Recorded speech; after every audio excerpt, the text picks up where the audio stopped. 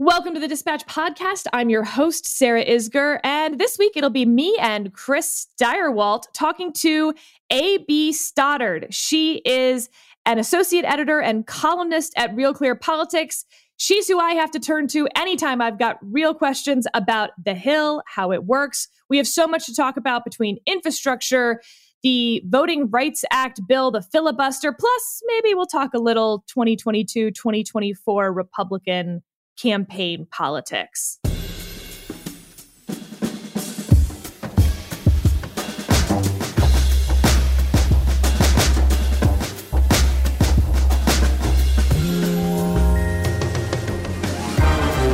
Let's dive in. AB, I am looking at this bipartisan infrastructure bill, and I am confused because what it looks like to me is that the original Biden infrastructure bill is actually what's still going to happen. It's just that they split it into two parts, and Republicans are going to vote for half of it, and then they're going to do the other half without any Republican votes. And I'm not sure why we're calling that bipartisan. That's a really good point. In fact, there's a really good chance that none of it passes because their top secret strategy is so complicated that they might have stepped on a rake. What they wanted to do was make the transportation part bipartisan, and so that Biden can say and the Democrats can say the Congress functioned. We worked in a bipartisan way across the aisle on something that all these presidents before him wanted to do, and that in and of itself would be a feat to have an infrastructure package and have it be bipartisan. Obviously, it's extremely popular across the political divide, and that would be something to campaign on. It's this social welfare part that is so controversial, even between Democrats, because it's really expensive, and they're going to try to pack all the climate priorities into that. There really is a scenario for people trying to understand what happened with this two-step where you don't actually get Senators Manchin and Sinema, who are the key votes, on this social welfare package. And that blows this entire thing up because the progressives are demanding that they know what is going to be passed, guaranteed, in their, quote, human infrastructure package before they will support the transportation projects known as physical infrastructure.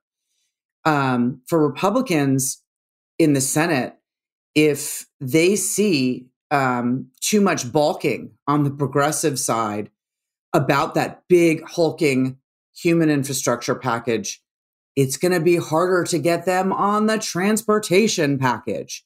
So it's hard to follow, and it's going to be really hard to pull off.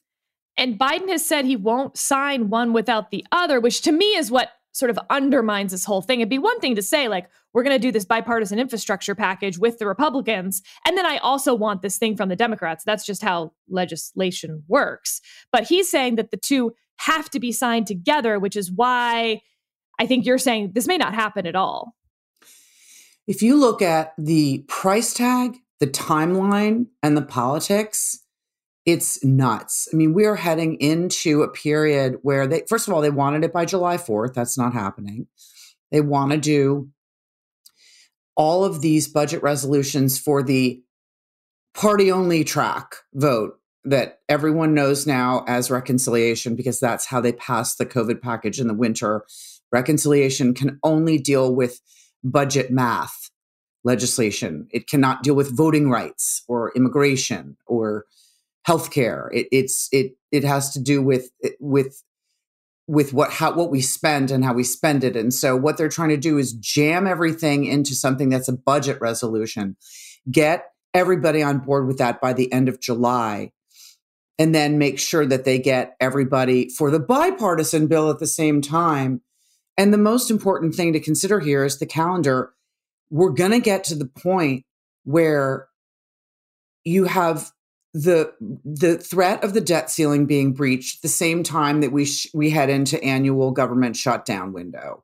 And as this window of time for the Biden administration to enact anything comes to a close and we head into an election year, all of the brinksmanship and all of the posturing and partisanship will come to a head at this cliff with the debt ceiling and the government spending bills in what usually is late September, but now often bleeds into late October. And so the idea that you can do a bipartisan bill with Republicans on transportation projects at the same time that you're trying to get Bernie Sanders down from $6 trillion on his budget resolution. And he's saying things like, oh, really? You want me to support the transportation bipartisan bill? Why don't you tell me what's in it? Because they haven't even figured out the bottom line on that price tag and those pay-fors. It just sounds really great. But if you look at the mechanics, it's just hard to believe that they can pull this off, because they have the debt ceiling and government spending is always the most important. And that's hard enough in and of itself. So jamming everything else into that is asking a lot. Chris, this sounds like a press conference in search of an accomplishment. Well, I think the first thing we have to say here is that A.B. Stoddard, the listeners cannot see her, but she looks remarkably lovely as always, but looks remarkably refreshed. She is cogent and she is knowledgeable and has a 4-month-old puppy. And I think that's a human that can do that truly has my admiration every day. You're too good to me, Star-Walt. No one could be good enough to you. You are. But the audience doesn't know that I signed on this morning, moaning and groaning, puppy duty and puppy prison. It's for the larger good of bringing light into the world. Yes. I want to tug on. You talked about how. So I definitely follow about how, as the progressive left becomes increasingly frustrated with not getting more out of the Biden presidency and not getting more out of the moment, that I can definitely see how the human capital legislation incinerates, right? That Joe Manchin, Sinema, and maybe even some others stop short at whatever the massive thing is going to be. And of course, as you say, since it will be overlaid with the preposterous idea that someone would allow Bernie Sanders to write a budget, that those two things running concurrently will cause fracture and potential failure on the Democratic side on this other big piece of it. But explain for us why that will hurt the chances of getting 10 Republicans to support just the concrete and girder transportation infrastructure part of it. Well, I mean, I think that the Republicans, the word they're using is hostage. So as Sarah points out, how bipartisan is it if it comes with a threat that, we need to find these other Republicans for our kumbaya bipartisan package, but we're only going to pursue it really if we get everything into a big progressive wish list bill that's really expensive at the same time. And as Biden said, they have to be done in tandem. So it's easy for Mitch McConnell to go to the Republicans if he sees this as a runaway expensive mess and say, look, they're just playing games with you. This isn't really going to help Lisa Murkowski in her campaign next year.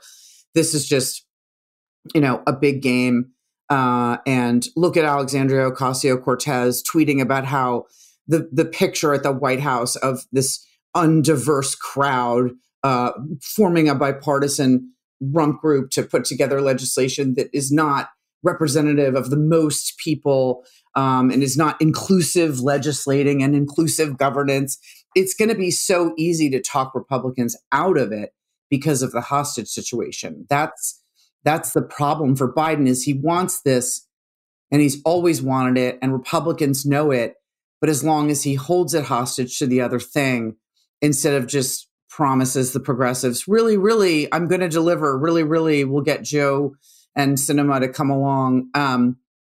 It's easy for Republicans to be pressured out of supporting it. So if you're a Republican who is saying that, I see upset, I think for a lot of Republicans would like to vote for the spending bill. I think there's a ton of them. The ones who I talk would like to be on the record for supporting something, but there will be downsides and there are primary risks, and you could run into trouble as a Republican senator for supporting legislation even that was pretty broadly popular.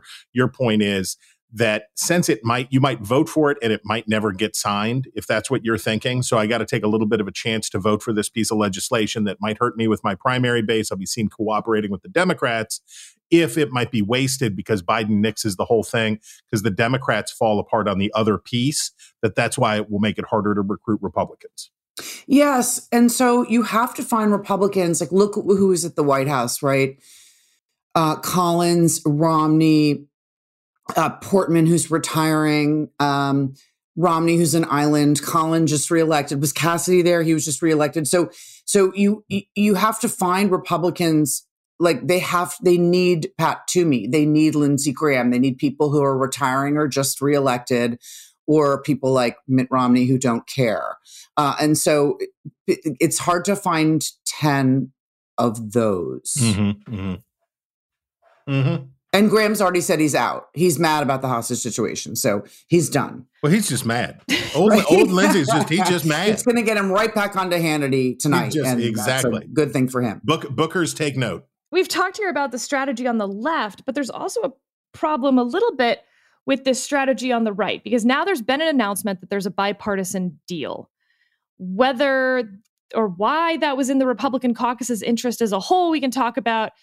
But what are the politics now if it falls apart for the Republicans? Because I think what the left is thinking here is they win either way.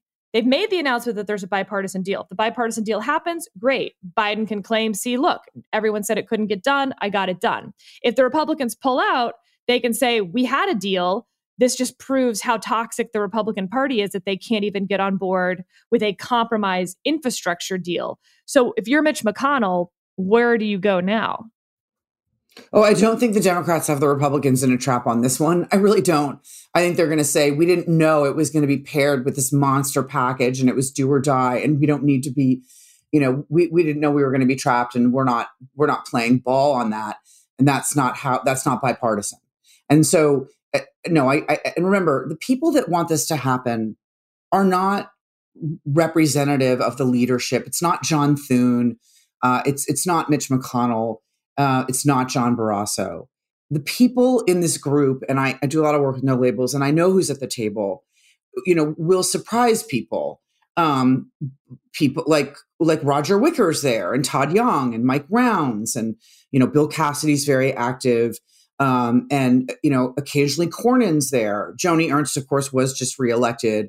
But there are a lot of people who just really want to believe that they're serving in the Senate and that it still functions. And so it's actually personally really important for them to be able to say to their kids, let alone, their constituents, I actually work for a governing body, and we can function, and all the time and effort I put in it actually yielded something. And that's the people that are at the table on this. They're not doing it to help the Republican Party or get reelected. These people are at the table because they desperately want the Congress to function.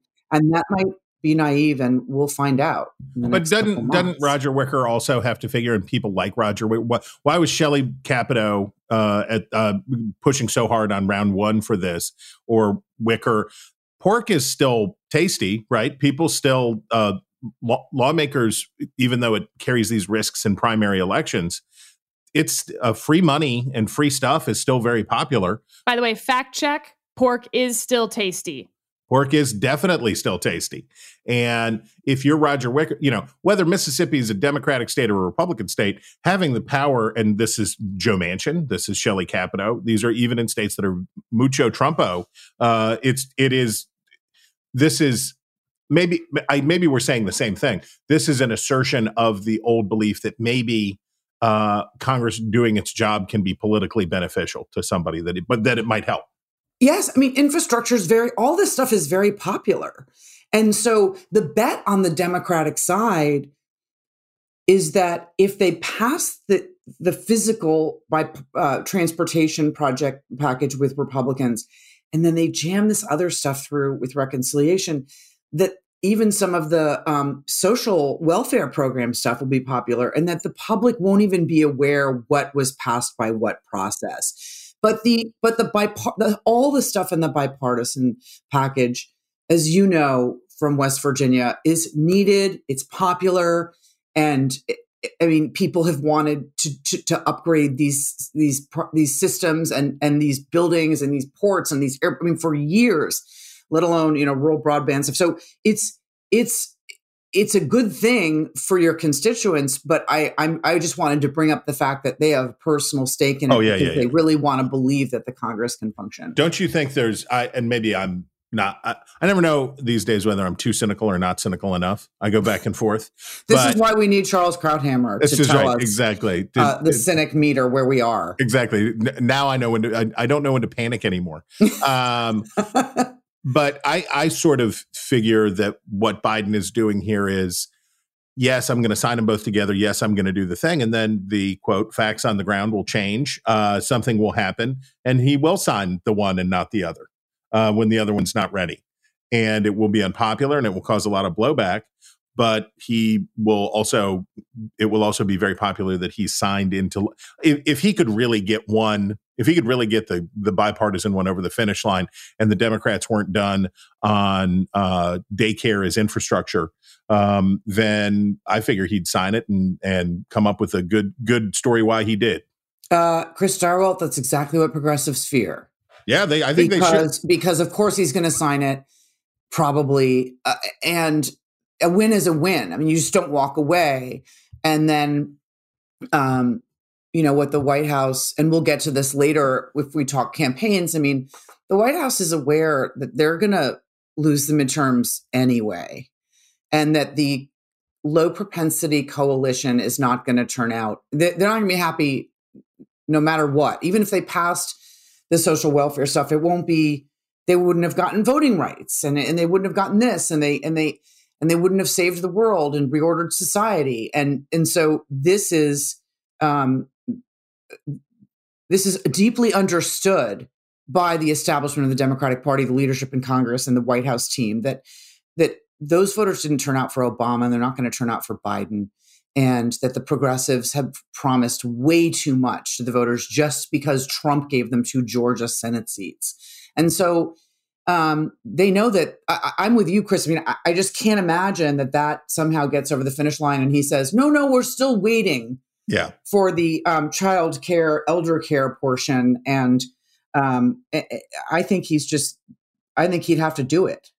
Let's actually just take a little frolic and detour on a little bit of the politics here, because I also am curious what your reporting, et cetera, tells you about how the White House views the progressive wing of their party. We just had the New York City mayor's race. At least we have the first round results, where, in New York City, and just, to quote the Pace Picante salsa ads, in New York City, the most progressive candidate, got 20% of the vote. And that was sort of the defund the police side. The absolutely do not defund the police. We need to fight crime. Are you kidding me? Eric Adams candidate. And this is the Democratic primary in New York City. Got 30%. And if you add in Yang and Catherine Garcia, who also were much more on the moderate side, you're getting into the 50% plus range.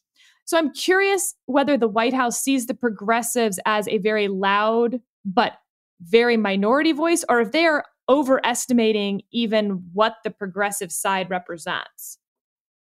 I think the White House is very aware that the party isn't progressive, and that if AOC backs Maya Wiley and it doesn't work out, and it doesn't look like it will when all the votes are in, if you can't make it there, you can't make it anywhere. So this has been the tension, because the Justice Democrats are really good at getting people primaried and into Congress in blue seats, but they're not good at winning anything else. They don't win swing seats. And so there they are with this 4-seat majority where they can't piss off the squad that got bigger in the last election, but they're very well aware that the party isn't progressive, that they're active on Twitter, as we all lament, and that's not representative of what's going on. The coalition that brought Joe Biden into office barely was a coalition of former Republicans, independents, and older Black voters who are mostly more socially conservative. And on the margins, they got some young and non-white voters who are more progressive, but they wouldn't have won without the voters I just mentioned. And so that's why you hear Jim Clyburn, the assistant majority leader, and Biden whisperer get out there and say, we like the police. We do not want to defund the police. So they can't chastise or scold the progressive left out loud. And they do a lot of really shrewd work behind the scenes to keep, as you noticed, people like AOC and Bernie quiet for the first 4 months that they were in office. They're really good at the care and the feeding, and they're really good at the outreach. But they absolutely know that they're not going to hold power in the midterm elections if they pass a bunch of progressive priorities. Those people won't turn out anyway, and they need to hold. What they really need is they need kind of Republicans who voted for Biden or didn't vote at the top of the ticket because they didn't like Trump, but they voted for Republicans down ballot, and they might turn out to vote for Republicans again. They sort of need them to stay home and be disinterested and not be charged up. So we're going to get to that, definitely, and how each side will try to accomplish and unaccomplish that goal. I want you to help me, though, think through some terms, because when for instance, Chris and I both have lamented issue polling and how unhelpful it can be in the wrong hands, and actually often even in the right hands, it's very unhelpful. When we talk about progressives, I think that the term has now been stretched way past its ability to describe, because we're talking about the progressive wing of the Democratic Party right now, you and I. That's AOC, that's Bernie, that's the minority, set that we're talking about.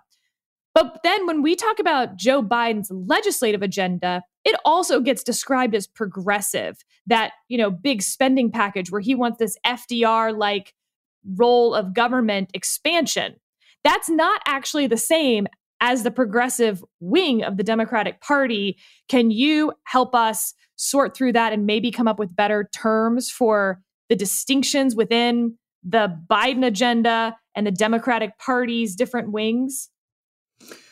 Oh, I wish you'd submitted this to me the night before so that I could think straight. That's a tough one. I mean, I guess the progressive far left wing of the party, they're social justice warriors, not only big spenders. And so there's a lot of focus on identity, politics, and all that.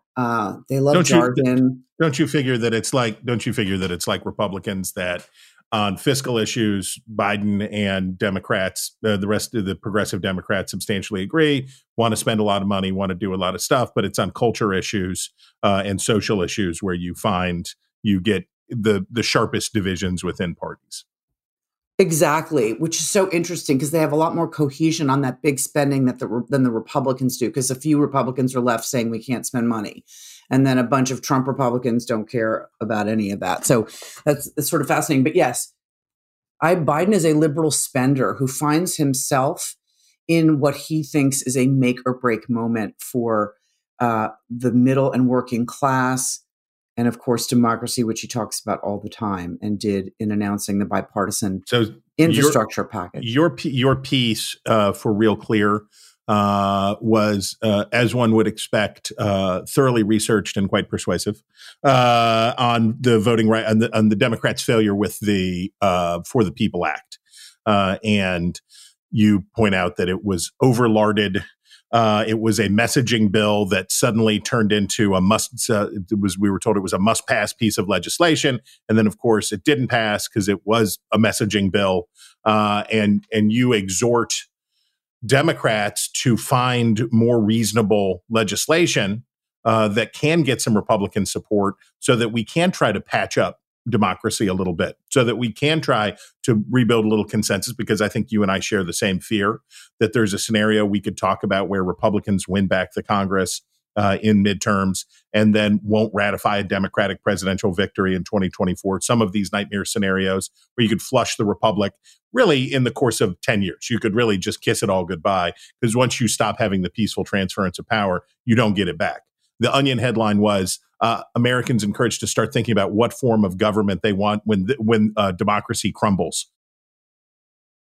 So what did you make of Mike Pence at the Reagan Library sounding a small trumpet, but he was sounding the trumpet, right? And he said, but I was, by Pencean standards, certainly, that was a fairly courageous and spicy action to go and say Donald Trump is wrong and what they wanted us to do was wrong, and to say it explicitly. What was your read on that?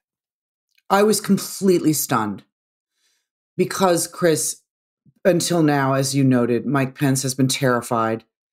He's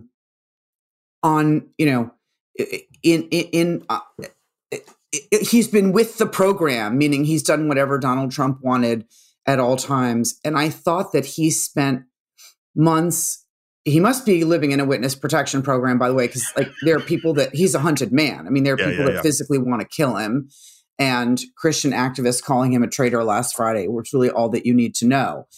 But I thought that his initial comments several weeks ago were going to be his line, that he had come to a decision that sort of wimpy characterization of it, he and I are just never going to see eye to eye on what happened on that terrible day. You have it. So you have it of right. our accompllements, and I hate to interrupt, but you have Pence it right. Had arrived at. A.B. Stoddard, hold on. You have it right. Mike Pence does sound like he's always doing a George Bush impersonation, and your impersonation of Mike Pence was on the money. Thank you. Please proceed. But I'm just stunned that he actually either recalibrated or, I don't know, strategically planned to first do a test run with that line and then wait to be so bold. And for Pence, this is, there will be a response. Apparently, Trump has never stopped being enraged about January 6th, and he's enraged that Pence got a book deal. This is just the idea that Pence is running for president, and the idea that people in bad standing like Pence and Nikki Haley think they can run around and run for president, of course, is going to make, the man turn more orange. And so the idea that Pence would do that just days after being screamed and heckled as a traitor, I'm just stunned. I really am. I can't say I'm impressed because I'm not going to use the word impressed with Mike Pence in my few days left on this earth. So may they be many. So you don't know this about me, but I am pretty long on Mike Pence's chances in 2024 right now. I think Pence has, of anybody who I can see, Mike Pence has the best chance to win the Republican nomination. No. And everybody write this down. Seriously. I've been saying it, and certainly it will depend on who runs. Obviously, it will depend on what the perceived inputs among Republicans from 2022 are. Should it be more MAGA, less MAGA, whatever the conventional wisdom comes out. How are you seeing Ron DeSantis' downfall then? Well, I don't think Ron DeSantis is a very good politician, particularly. I think neither is Mike Pence. I think he's awkward. But anyway, I think Pence's advantage, and that's what I saw, I will say impressed me, because Pence has a decision to make. He's going to run. Is he going to run and obtain the benefit of what he did on January 6th or not? And so this was him saying, I am going to tell the establishment of the Republican Party, I'm going to tell the normal Republicans that I am okay and that this is okay. And then then the question is, can he own that lane by himself? But I thought that was a big step forward for him and probably good for the country. Of course. I'm going to marinate on this. I need to chew all of the Stirewalt feast that I feel like I was just given. So, well, let's stay on this line then. AB, when you look at 2022, you said that the White House already thinks that the midterms are basically gone at this point. To me, the two big issues that the Republicans will want to emphasize are rising crime, and that's how they'll sort of reach the independent, the Wobblies, and then the critical race theory, culture war stuff will be the other side of that coin. What do Democrats need to do, as you said, to keep those more moderate Republicans, more wobbly Republicans to stay home this time if Republicans are relatively successful at pushing those two agenda items? Right. Well, I think the Democrats think that they can run on a successful vaccine program and $1,400 checks while on policy, while Republicans run on Dr. Seuss and trans athletes and CRT. And I think that Republicans are going to win. Why? Because there's 4 seats that divides them in the House. And between 3 to 8 seats in redistricting maps alone go to the Republicans, and it's game over, let alone that they could pick up in a midterm what is traditionally 27 to 30 seats in the first midterm of a new presidency for his same party. And so you don't go to the midterm elections to thank people. You go because you're mad and full of venom. And so I think the culture wars alone will work. That's a great bumper sticker, by the way, that I may steal for the sweep this week. You don't vote in the midterms to thank people. Such a great way of putting that. But as you point out, piled on top of that, all the Snapchat messages you can send about that crap and get people to send in money and talk about, I don't know, Marjorie Taylor Greene or whatever, gets people excited. And then also what gets them mad. On top of that, there is going to be a concern for Democrats over a festering crisis at the border, inflation, and spikes in violent crime. You can't make those go away. And those are things that those are governance issues that middle of the road voters who don't watch Hannity are going to be upset by. And that messaging will resonate with them. So Biden is underwater on immigration. It's one of the issues, I think it's the issue he is most underwater on in issue polling that you already know I don't love. But when Harris goes to the border today, what are the White House's goals for that trip politically? To stop the bleeding. I mean, look, they did this too late. It sounds like it's a response to Trump going with, Paul Gosar or whatever House Republicans are going to accompany him. And she had that terrible interview where she didn't have a good response about not going to the border. And she's just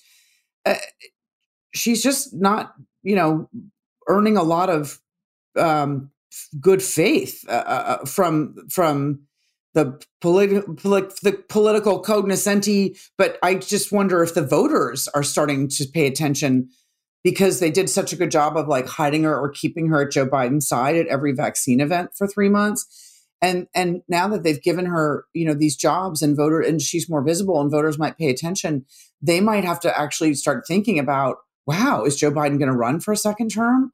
Where's the stability? Is this woman thinking she can take over in 2025? Do I think she's able? And so they just should have sent her a lot sooner to shut up the conversation and then put her back in those conference rooms talking to people in the Northern Triangle and trying to deal with the, quote, diplomatic challenges of this. But I don't know what to say. I mean, it's just clean up on aisle 26, and it's too little too late. Is there any chance of Harris being the nominee in 2024? And if so, how does that look? There's very much a chance of her being the nominee because I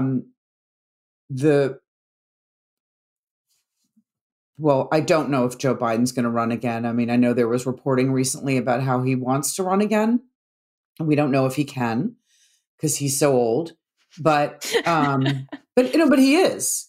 But at the same time, and they're doing, they do a lot to help her. Ron Klain meeting with her, every week, and everyone guiding her and everything and including her in things so that she learns a lot. That's all constructive, but in the end, I don't know if she'll be challenged either from someone if she was challenged by Pete Buttigieg, the left would freak out and protect her. Yeah. But if she's not challenged from the center or the right of the party, then what if, Ayanna Pressley challenges her? I don't know I don't know what the verdict will be on whether or not she's a sellout. It's just thousands of years from now in terms of the family fight on the left. And doesn't it depend on what Joe Biden's approval rating is, right? If Biden, all of the conversations that we're having and all the conversations everybody want to have about 2022 and 2024 and the Democratic primaries, it's like, well, tell me, is Joe Biden at 54% or 34%? Because how popular Biden's presidency is will determine whether and how strong a position Harris would be in to run. It will determine how successful Republicans are at flipping the Senate. A lot will depend on whether the dogs still like the dog food. That's true. But it's just so fascinating to think of A, how leak-proof this White House is, and B, I was just talking about that the other day. It's amazing. There's no way these conversations are not going on. Because as I said, the legislative window closes in October. That's the end. If he's only here for one term, that's the end of his window. And then you get into the midterms, and then 2023 will be, an election year de facto, because we're in such a teetering on the cliff moment again, just like we were in 2019 with Trump. So these conversations are happening. That's what's so amazing. Pelosi could step down. She could stay.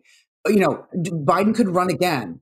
He could not. They're nervous about Kamala Harris. I mean, it's just wild that all of this speculation is being kept so under wraps. There's no way it's not happening. This is an administration more disciplined than the Obama administration. You have to go back to the Bush administration to find a time where, they should be if the Trump administration with this set of stressors would have already produced 3 books, let alone a couple of leaks in the New York Times. These guys are ironclad. I think Klain deserves a lot of this. I think Kaufman. I think one of the reasons that it works is I think they genuinely like Biden. But number 2, they're experienced. These are all experienced people who have worked together before, who know each other before. They know who are the turds and who are the trustworthy people. And I have to say, after watching the calamitously mismanaged Trump administration, it is sort of refreshing to see. It is whether you like their policy goals or not. It is nice to see an administration that is good at being an administration. Stirewalt, you wrote the book on populism, so I'm not an expert on it, but as a non-populist, I'm just going to say I like experience. Yeah. I'm really, we all know that you don't send your random private out, to attack an enemy. You go to, SEAL Team 6, and we all know that when it comes to spine surgery or an oncologist, we need the right one. This is what Jonah always reminds us of, the idea, once you see it again and you see the calm and the consistency and the measured rhetoric and the teamwork and the cohesion and the lack of leaks and the lack of drama, it is a reminder that there's a reason we once actually respected expertise and mastery and experience. Amen. So looking through the summer, in the fall, what are the things that A.B. Stoddard is most looking at to gauge the political ups and downs of the two parties? Let me give you some options. You don't have to pick these options. Our continued conversations over the filibuster or Durbin's kilibuster. Whether the Voting Rights Act bill is going anywhere still, criminal justice reform, obviously the infrastructure package, what's happening with immigration on the Hill or at the White House? Or are you looking at who's showing up in Iowa? We have, Tom Cotton, Pence, Haley, Pompeo, literally everyone who's ever run for office showing up in Iowa this month. What are the things you're most watching? So, I think it's interesting to see all these guys try to run for president. And what they're doing is just, they're forming PACs and helping candidates to build shits lower down in the party for later in case Trump doesn't run. Of course, they all hope Trump gets indicted. And Trump is going to run because he doesn't want to be indicted. And he thinks that running again, well, first of all, he just needs the adulation and he needs to be the center of attention. But I started thinking after he lost, he would just pretend to run so he could continue to raise hundreds of millions of dollars for himself and his family. But it's now, I think it's imperative. I think he has to run. That's my thinking, unless he keels over. So I sort of look at I'm going to be interested to see like when Cotton and Pompeo snipe at each other. But for now, I think it's kind of a snore. I'm with Chris that we are in a position where we might have been through our last free and fair election. And the idea that the Democrats are so out to lunch on this topic, focused on it, voter suppression is real and you can fix that. But if everyone got water bottles in line and everyone got 3-month windows to request an absentee ballot, 1 million 24-hour voting stations, 90 days or more of early voting, if everyone had the best access and the best casting experience that was protected, we still have a situation where the counting is now corruptible. And it's absolutely terrifying to me. And so I think really people have to step up to this issue. And I'm really surprised that like it doesn't concern Mitt Romney or Liz Cheney and Adam Kinzinger, frankly. Well, I don't know. I don't know that it doesn't. This is one of the and by the way, while we've been talking here, the Biden administration has announced it's going to sue Georgia over its voting law. Which is interesting because we're also waiting on the Brnovich Supreme Court case that will most likely come out Monday at this point. And that was a lawsuit about Arizona's voting laws and whether they violated Section 2. That's the race section of the Voting Rights Act. And they had out of precinct voting. They banned out of precinct voting and ballot harvesting.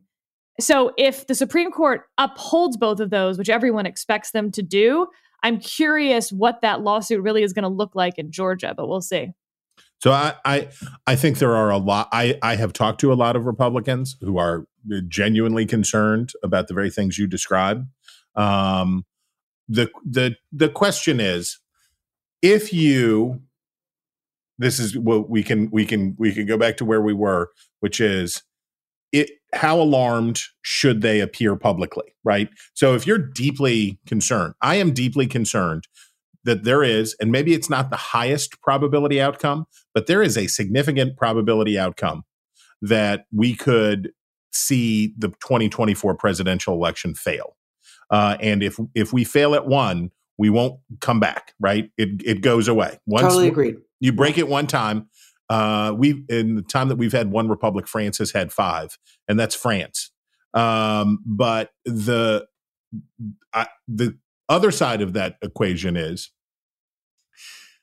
if I go around every day, if every column I wrote, every appearance I made, every speech I gave, every article I wrote, everything that I did, I was like, do you know how scary this is?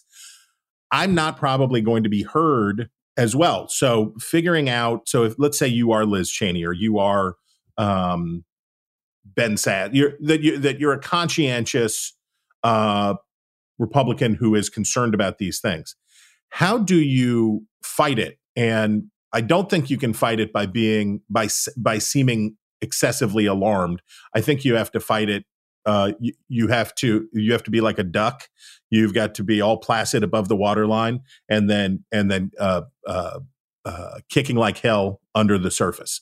And I think it's a tough spot to be in, but I think that's about all you can do. Well, what is the outcome? I mean, what I want is a Manchin-driven bipartisan bill that can get 10 Republicans that deals with, equal access to the vote, but also doesn't deal with all the other stupid stuff they put in HR 1. And sheds that and then focuses solely on this, the idea of ignoring certification for your funny made up reasons. And I don't know the answer. I don't write bills, and it may have to happen on a state by state basis. But yes, that is the greatest threat that I can see to the republic right now are laws like the one in Georgia, like the one that's on its way in Texas, like what they in Arizona, what Republicans across the country want to do. That if those laws were in place in 2020, would have made it possible for Donald Trump to steal the election. And that they are going back and tearing down those internal barriers. I don't care about. Well, I care about, but suppressing votes, trying to make it harder for people to vote is a thing Republicans do because their misguided belief that low turnout helps them. Democrats want to push people, make it as easy as possible to vote because they mistakenly believe that higher turnout invariably benefits them. It's this stuff that is the cancer, right? These changes are very dangerous, but it may really have to be done on the state level because I don't know that there's a federal remedy. Well, I hope someone's at it right now, Chris, under the water. That's all I'm saying. Mm-hmm. Amen. Amen. All right, let's wrap up this conversation with the most important topic, which is your new puppy. We're going to need some information here. You need to tell everyone the breed, the name. But I think what we really want is a better description of what kind of dog parent you are. And let me give you some factors to consider. Will your dog wear clothes?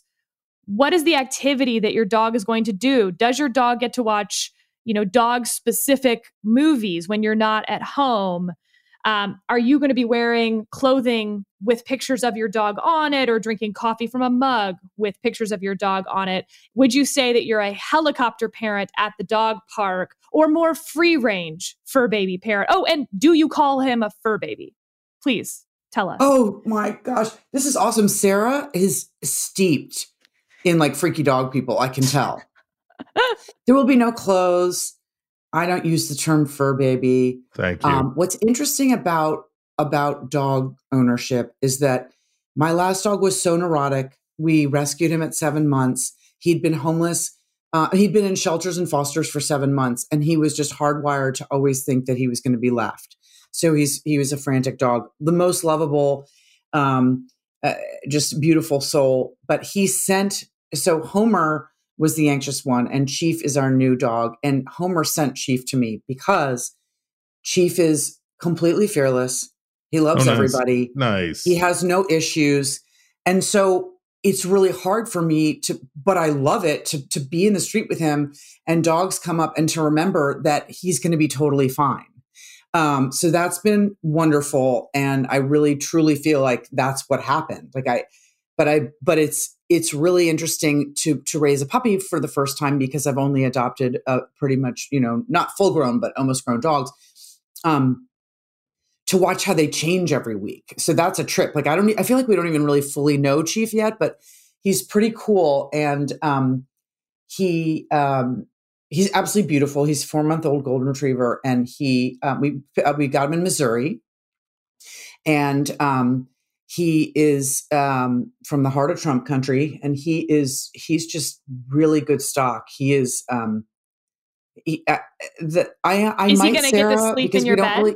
Where does he sleep? Where does he sleep? No, he sleeps in a crate. And our theory on crates is that it's just until they can calm down and then they can sleep. Once they're like a year old or something, they can sleep on the floor in a bed. But I can't have him doing his hyena moves at 3 a.m. right now. And we don't really leave him alone yet. So he's in the crate for his naps, but I might have to break down on the screen rules and put him in front of iPad for dog mesmerizing videos when I'm an empty nester this fall and all 3 of my kids go to college and my husband and I are stuck with Chief. Oh. All right. AB, thank you so much for joining us. This was a treat. We think the world of you. I mean, not just friend of the pod, right? Like actual wonderful friend and mentor. So thank you. You guys are my people. I love you. It was so much fun to be with you. Thanks for having me. Thanks, AB.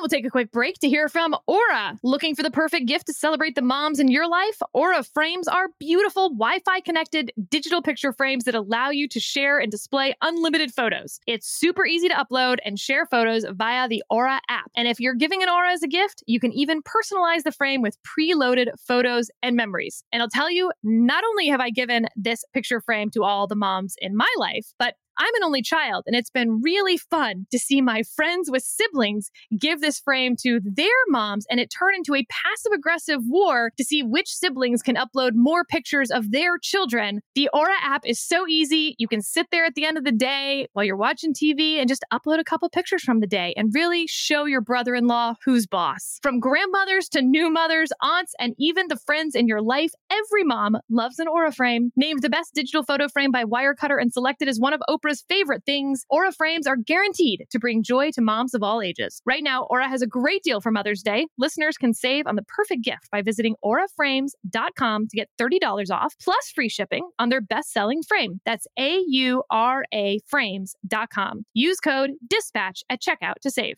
Terms and conditions apply.